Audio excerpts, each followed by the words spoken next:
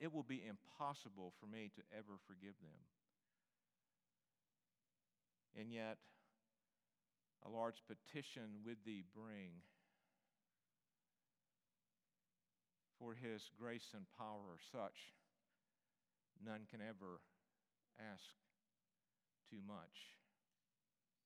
I would be willing to, not only willing to say, but I will say that probably every single person in this room this morning has a broken relationship, presently or in their past, where that offense that has been perpetrated against you still comes up.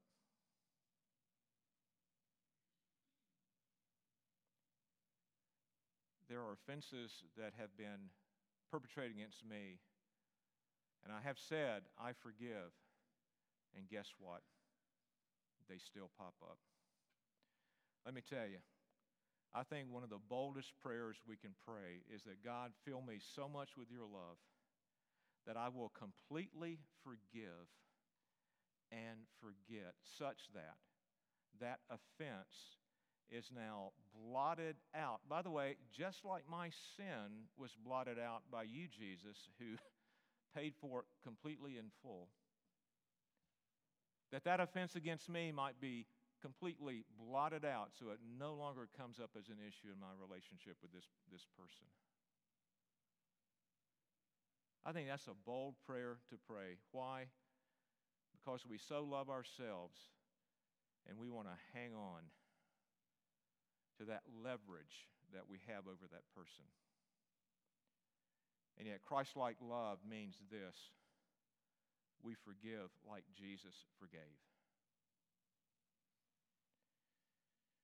Secondly, honesty. And honesty is a bold prayer. And let's face it, we struggle to be honest. We struggle with being hypocrites.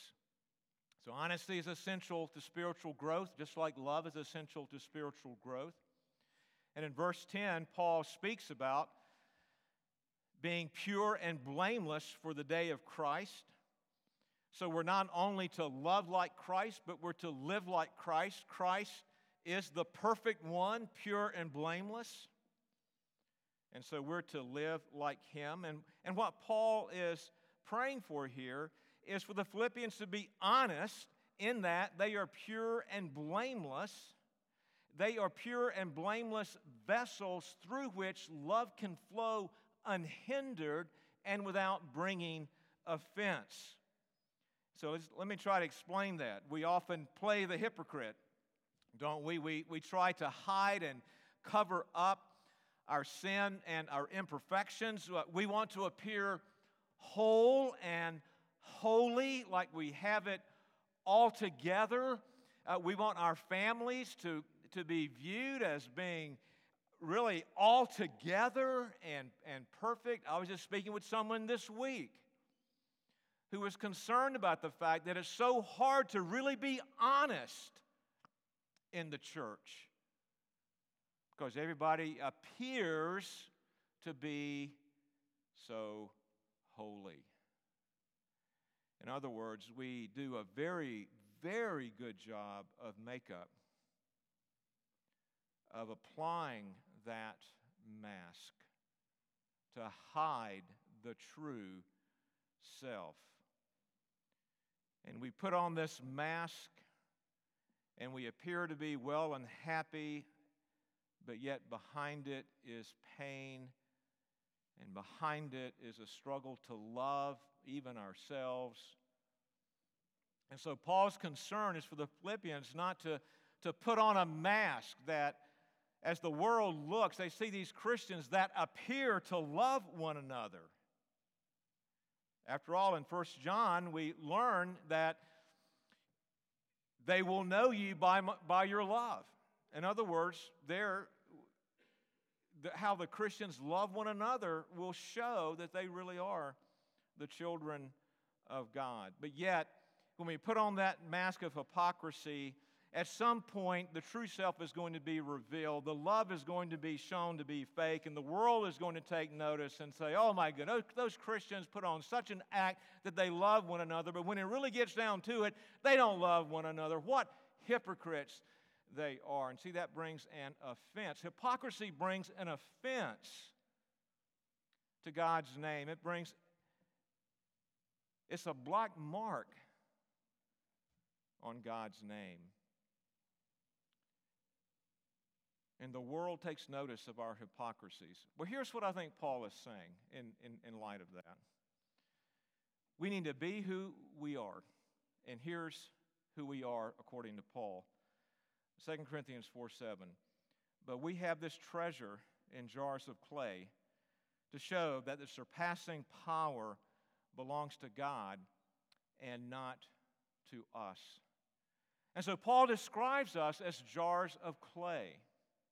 That implies that we're fragile, that we so easily can be nicked and cracked, and we are. In fact, I think a better way to understand jars of clay is crackpots, because that's exactly who we are. But these jars of clay, these vessels susceptible to shattering, these cracked pots, these marred cups contain the treasure of the gospel. And what's interesting is because of the cracks, the imperfections, the sin, that the gospel actually goes forth more powerfully, that love flows more unhinderedly.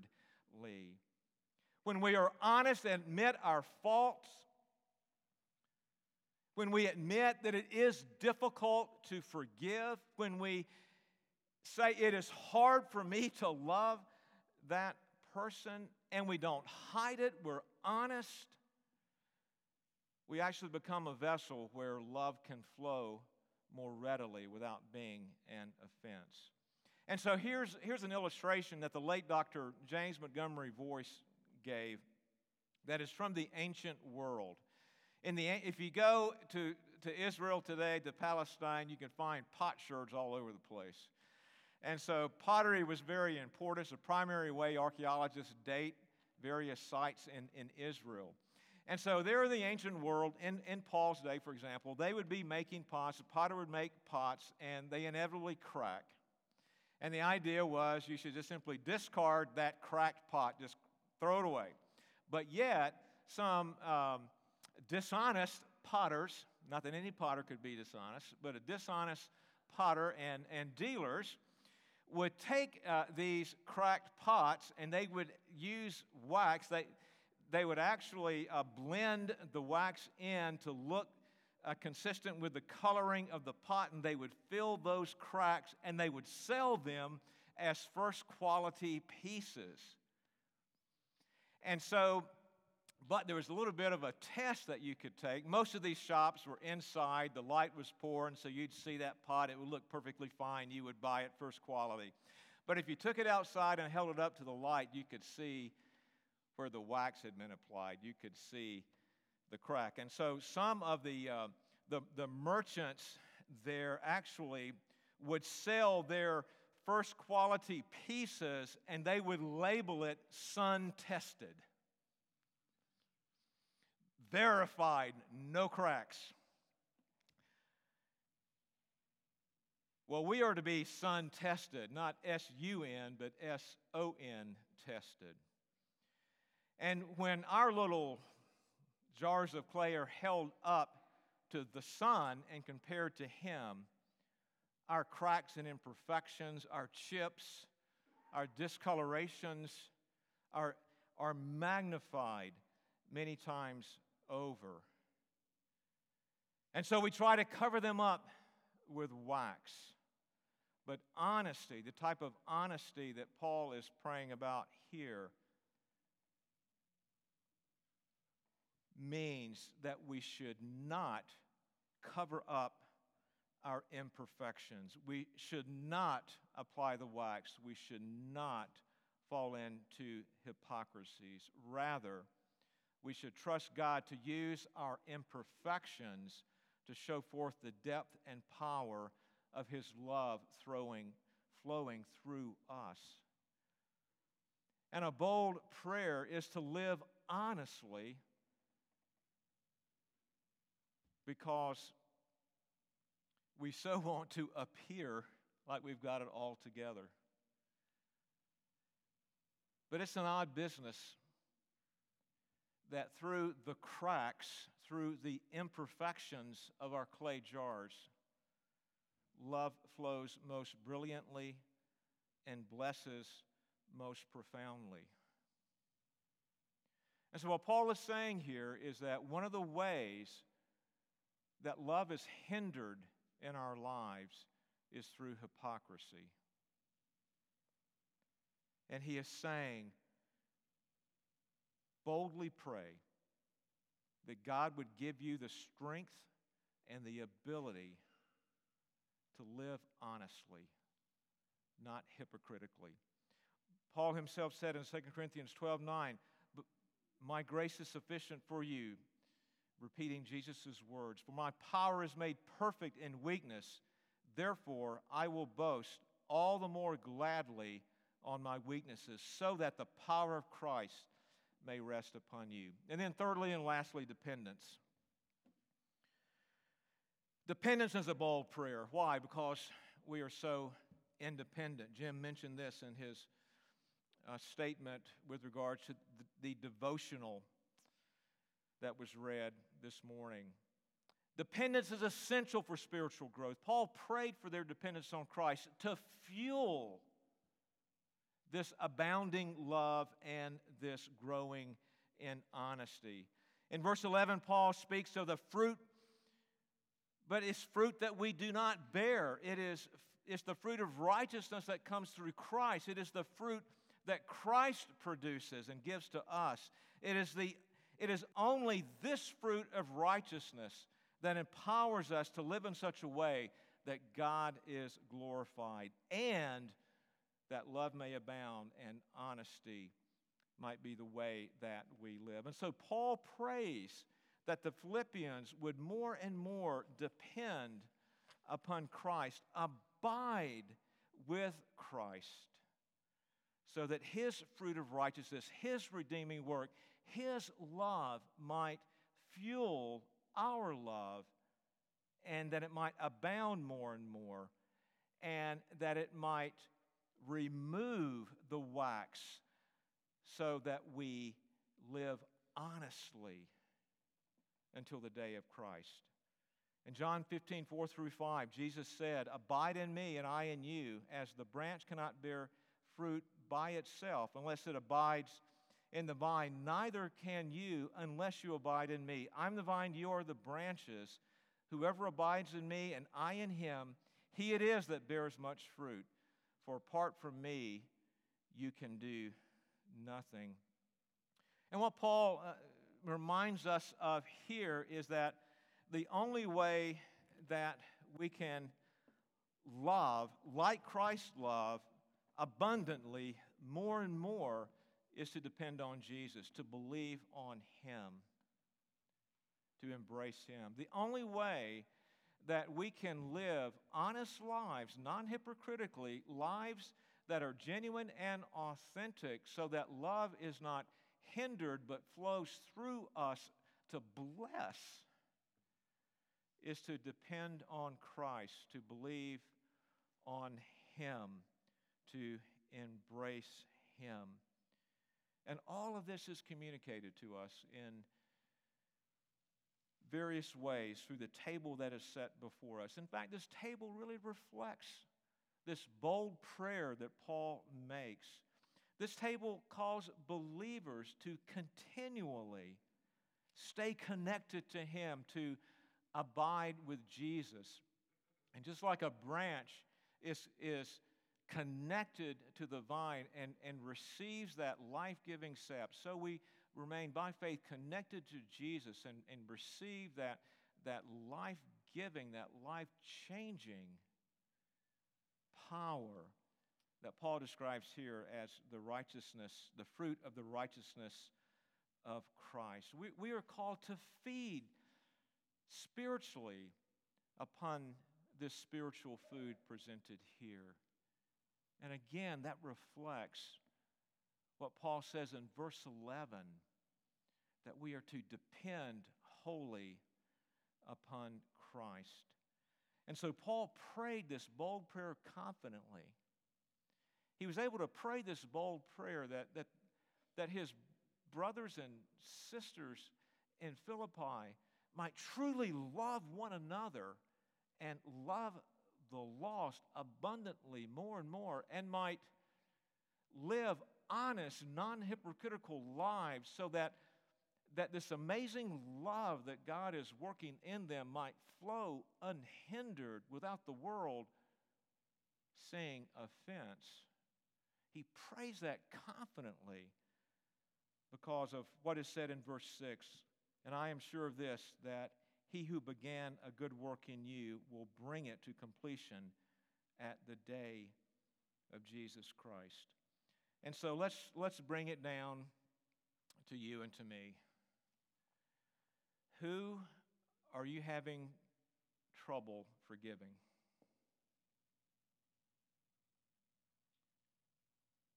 Who are you having trouble loving?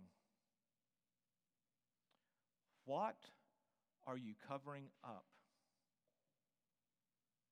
with the wax?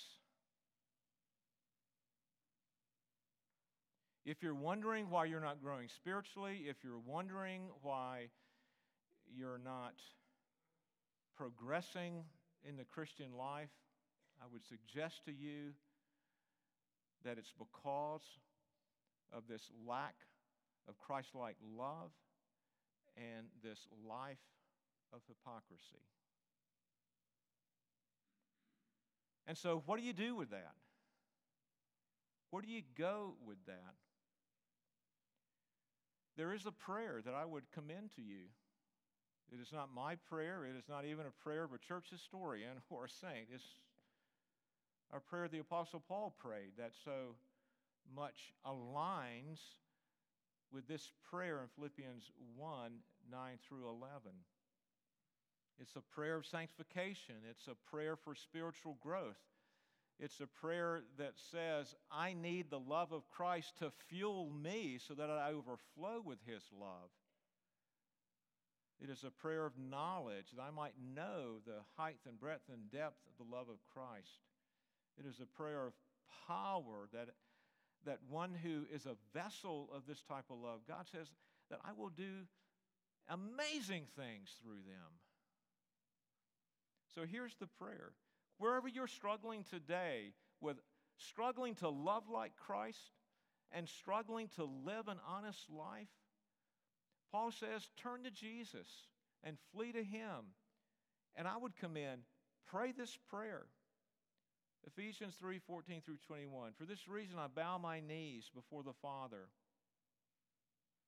from whom every family in heaven and on earth is named, that according to the riches of His glory He may grant you to be strengthened with power through His Spirit in your inner being, so that Christ may dwell in your hearts through faith, that you, being rooted and grounded in love, may have strength to comprehend with all the saints what is the breadth and length and height and depth, and to know the love of Christ that surpasses knowledge, that you may be filled with all the fullness of God. Now to Him who is able to do far more abundantly than all that we ask or think, according to the power at work within us, to Him be glory in the church and in Christ Jesus throughout all generations. Cracked pots who are filled with the abounding love of Christ more and more will bring glory to God. Let's pray. Father in heaven, I ask you to first work in my life and show me where I am waxing up my cracks. And Lord, that I would see that as being so harmful to the Christian life, and a black mark upon your name. I pray, Father, that you would show me and show us where we are struggling to love like Christ. And so, Lord, cause us to turn to you and to believe and to receive the powerful love of Christ as Paul prayed in Ephesians 3, and that you would, through that faith, Lord, just pour out your love in our hearts, that we would overflow with the love and power of Christ, that we would overflow so much that the spillover would be the love of Christ through us, other people receive. And so, Father, we pray for that love, and we pray for that honesty, and we know, oh God, that even though we don't understand it, that even through our imperfections, you will be glorified as the powerful love of Christ is so magnified in weak and cracked vessels such as ourselves. And so we pray that you would do your perfect work, and we pray this in Jesus' name. Amen.